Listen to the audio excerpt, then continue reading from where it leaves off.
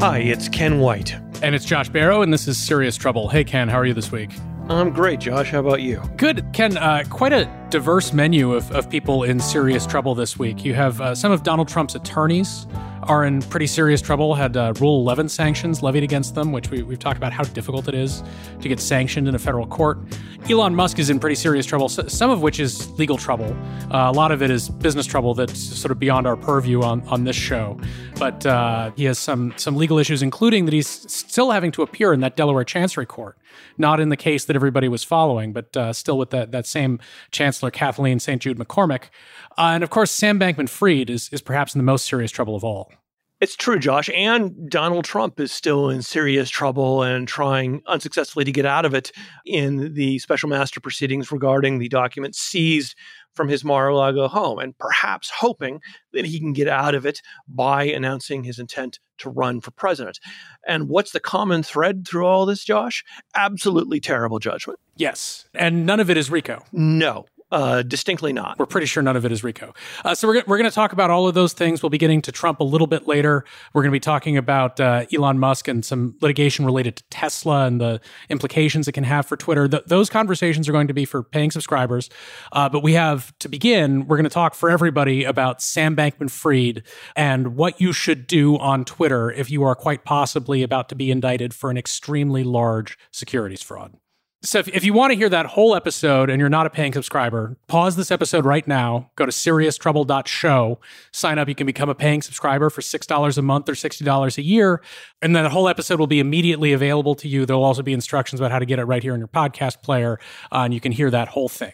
But let's get into Sam Bankman-Fried. So Sam Bankman-Fried, until several days ago, was a leading crypto magnate, said to be worth billions and billions of dollars, became a major donor to the Democratic Party or Democratic Party entities, leader of a philanthropic movement related to effective altruism and trying to fight against killer AI and all this sort of stuff. His money arose from these two companies, FTX, which is a crypto exchange, and Alameda Research, which was a investment firm that he ran. And then the things all blew up spectacularly over the last several days, with people realizing that, hey, maybe the stuff that these entities were holding wasn't actually worth anything. Maybe it was a bunch of magic beans, even by crypto standards. I mean, obviously, crypto is fake in general, but the assets that were on the balance sheets of these two entities were like fake even by crypto standards. Basically, coins they issued themselves and then put on their balance sheet, said they were worth billions of dollars without any deep market to validate that. So anyway, everyone tried to get their money out of FTX. Some people were not successful. It does not have enough money to cover all of those client withdrawals. So there's going to be a bankruptcy. And meanwhile, Sam Bankman-Fried is tweeting through all of it. And so, Ken, first of all, I want to know about your emotional reaction to that as a criminal defense lawyer, watching someone who, whether he knows it or not, is a criminal defense client, who just, keeps putting it all out there on Twitter, ever-shifting explanations of what happened, and even an ongoing campaign trying to raise more capital to somehow recapitalize his company because people, for some reason, I guess he thinks might put more money into it. How did that feel for you as a lawyer?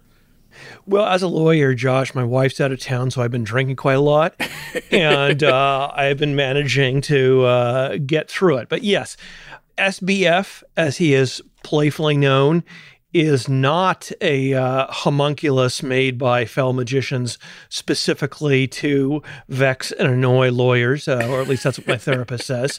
He is, however, going through the playbook of everything you would not want a client or loved one or anyone you didn't absolutely hate. Member of your polycule. Exactly. Yes. He is... It's sort of the epitome of the stereotype of people in this industry of tech pros as being sort of on a different mental plane and completely clueless about how the real world works. So he's basically freestyling on Twitter about the situation. Not only is he making all sorts of statements about the finances of these companies and what he knew and the circumstances that could be used as evidence against him, but plausibly some of these statements could be new crimes or new violations of federal securities law. When you're making representations about the circumstances or value of a security or of something of value like that, and people are making decisions based on it, and you know they're going to do that, that can be securities fraud or other types of fraud if you know the statements are false. And it's very typical for securities fraud lawsuits or indictments to talk about how the wrongdoers continued to lull investors or others by what they were saying about what's going on and how it's going to be fixed. So that's why when situations are competently handled, you see all of the communications, all the messaging taken over and very strictly controlled with the input of securities lawyers. This is just like, what would a federal prosecutor like to happen if the federal prosecutor was daydreaming?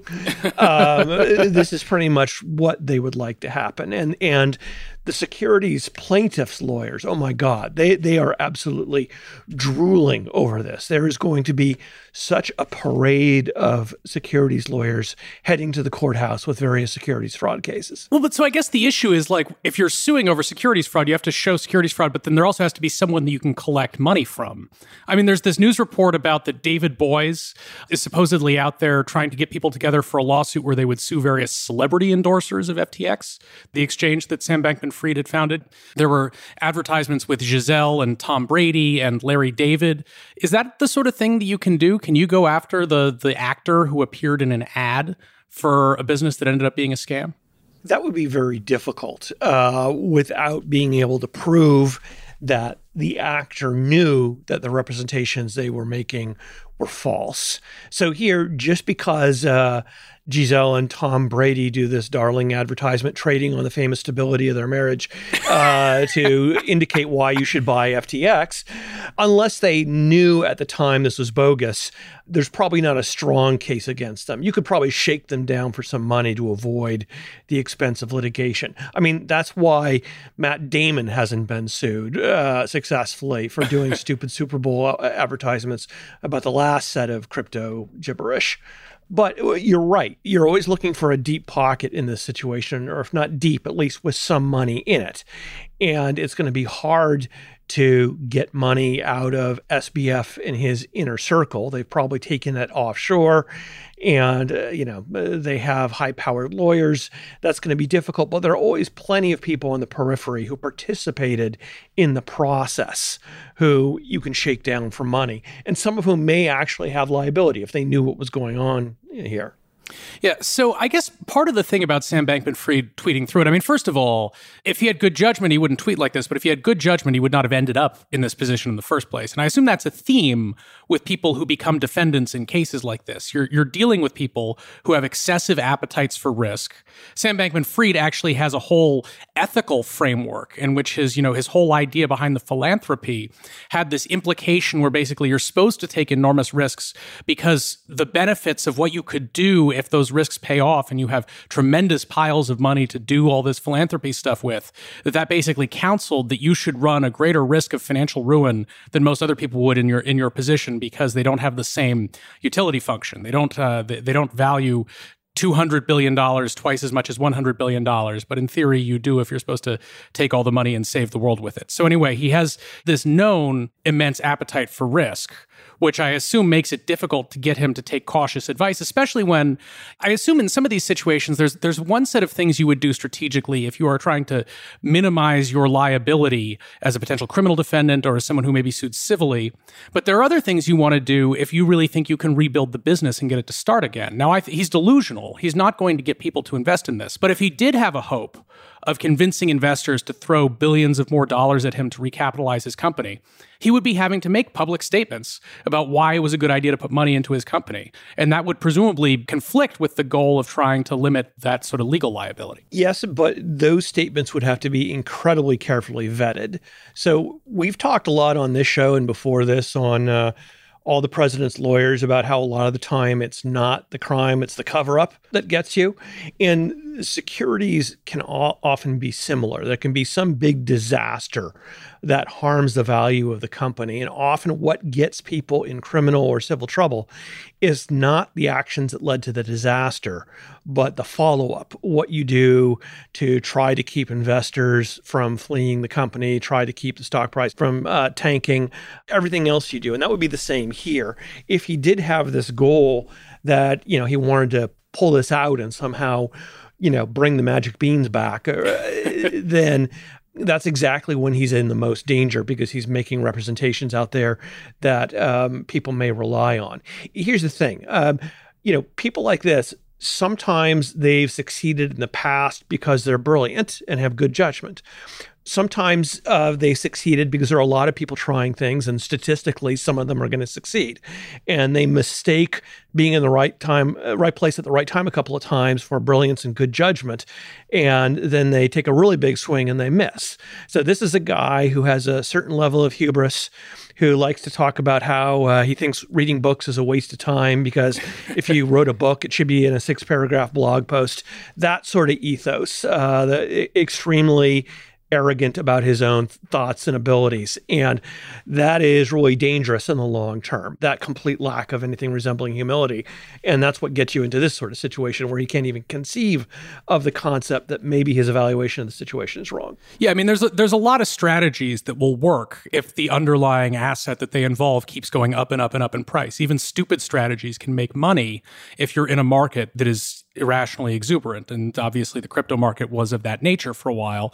And then this crash, I mean, there's sort of a temptation, I'm sure, if you're in his position, to say, well, it was bad luck, the prices crashed. But that's the thing. Like, if you have a strategy that's not robust to the fact that prices are volatile in cryptocurrency, that's not a fucking surprise. Then you've demonstrated that really it's not that you had something brilliant going on, it's that you had something that was sustainable so long as the prices kept going up. I'd also note, in terms of those, vetting of representations that one makes, a crypto trade publication called The Block. I don't love, by the way, that I'm having to read these crypto trade publications, and I'm hopeful that the news will shift in such a way that I don't need to even know the names of these places.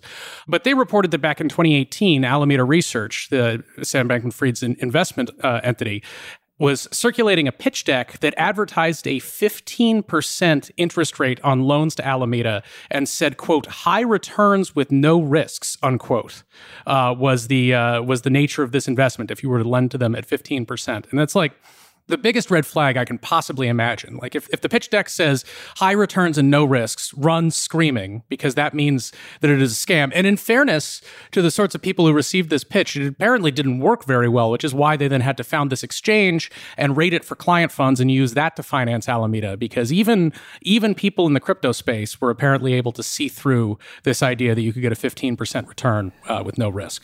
Yeah, I mean, everyone wants the no-risk investment. That's how scams work. Everyone wants to believe this guy's invented the perpetual motion machine, right? That disobeys the normal laws of physics or finance and will keep generating value without putting anything into it. That's why he gets people to put money in. And the danger is now, the feds have wanted for a while to come in and do things about crypto, and to come in understanding it possibly less than we do, and to just Bigfoot their way all over the place and make an example and get a splash and that type of thing. And this case is just begging. This is just grabbing the SEC by the lapels and shaking them and demanding that they come in and mess around with you. So I think that you're definitely going to see heavy SEC involvement, probably federal criminal involvement. And it's just too tempting for them. And so then if you're trying to make that case against Sam Bankman-Fried, a number of the representations that he's made in recent days that I think we've identified would be of concern were claims about the financial condition of FTX and Alameda that were not true. He said on November 7th on Twitter that FTX has enough to cover all client holdings and that we don't invest client assets even in securities. He later deleted that tweet. It became clear that that was not true. They did not have enough to cover all the holdings. They had been lending out client assets to their affiliated entity, Alameda, and then accepting as collateral these effectively magic beans. The very brief way to describe the nature of the scam here, it's like, Ken, if I create 1 billion shares in my house, and then I sell one share of that to my husband for $1. And then I say, well, the market capitalization of my house now is $1 billion because I sold 1/1 billionth of it for $1. And therefore, I'm going to take all of these shares in my house and post them as collateral for a loan from a related company that I also own, and it's going to lend me $500 million worth of valuable stuff. But it's okay. I'm solvent because there's this $1 billion asset, my house, that backs all of that up. And so basically, FTT and Alameda had issued that anyone can make up their own cryptocurrency. And there were some pretty small trades in this currency. And then billions of these coins then held on the balance sheet of these entities. And they say, well, when you look at the small amount of trading and you multiply it by the huge pile of these that we have here, that means that the fully diluted market capitalization, term they use, means that this is, several $1 billion worth of assets on my balance sheet. Never mind, if you actually go out into the market and try to sell 1 billion shares in my house at $1 a piece, you're not going to find takers for that. You are, in fact, insolvent. So I guess one question would be, Sam Bankman-Fried believed a lot of nonsense. What if he sincerely believed that those magic beans were really worth that? If it was his sincere view that this thing that he'd created out of thin air, that it really was worth billions of dollars, and that's why he can go around saying that these entities are solvent. Basically, you'd have to convince a jury, if you were doing this case, that wasn't the case, that he didn't believe it.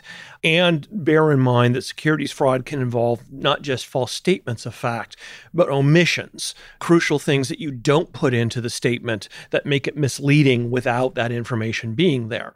The way you'd go after someone like this, who's going to argue, I actually believed in these magic beans, is to point to inconsistent statements, point to times that he said things that are demonstrably not true at the time, point to times where he left out obviously relevant stuff that he knew was relevant, all that stuff. And the thing with these, boy geniuses is that they tend to just kind of say stuff without really thinking it through, without the way you and I understand, fidelity to the truth, kind of in a Donald Trumpian sort of way, right. just talking based on how they feel.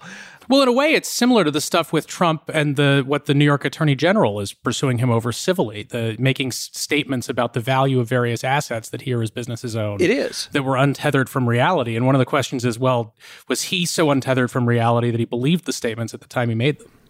Yeah, and it's actually not that far removed from Trump's famous statement at deposition that his net worth fluctuated based on how he felt about himself on any particular day, which is basically all this is dressed up in technobabble bullshit. Obviously, it's premature to talk about sentencing here.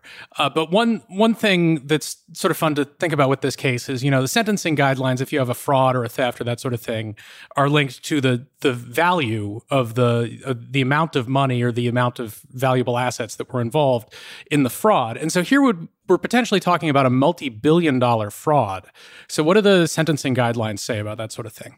Well, naturally, I looked. But the sentencing guidelines, the tables for fraud actually top out at $550 million. So, I guess you would say there's no incentive not to keep going. Once you're there, you might as well run the table for $10 billion. But suffice it to say, just based on the amount, that already takes up into the 20 years in federal prison level before you also start applying other factors. So he would, without a doubt, if he's charged with a federal crime, be looking at a very significant amount of time in federal prison. Now, granted, as we've seen, federal judges tend to be more tender to white-collar criminals than to people involved in drugs or violent crime or things like that. But this is not if you're Bernie Madoff.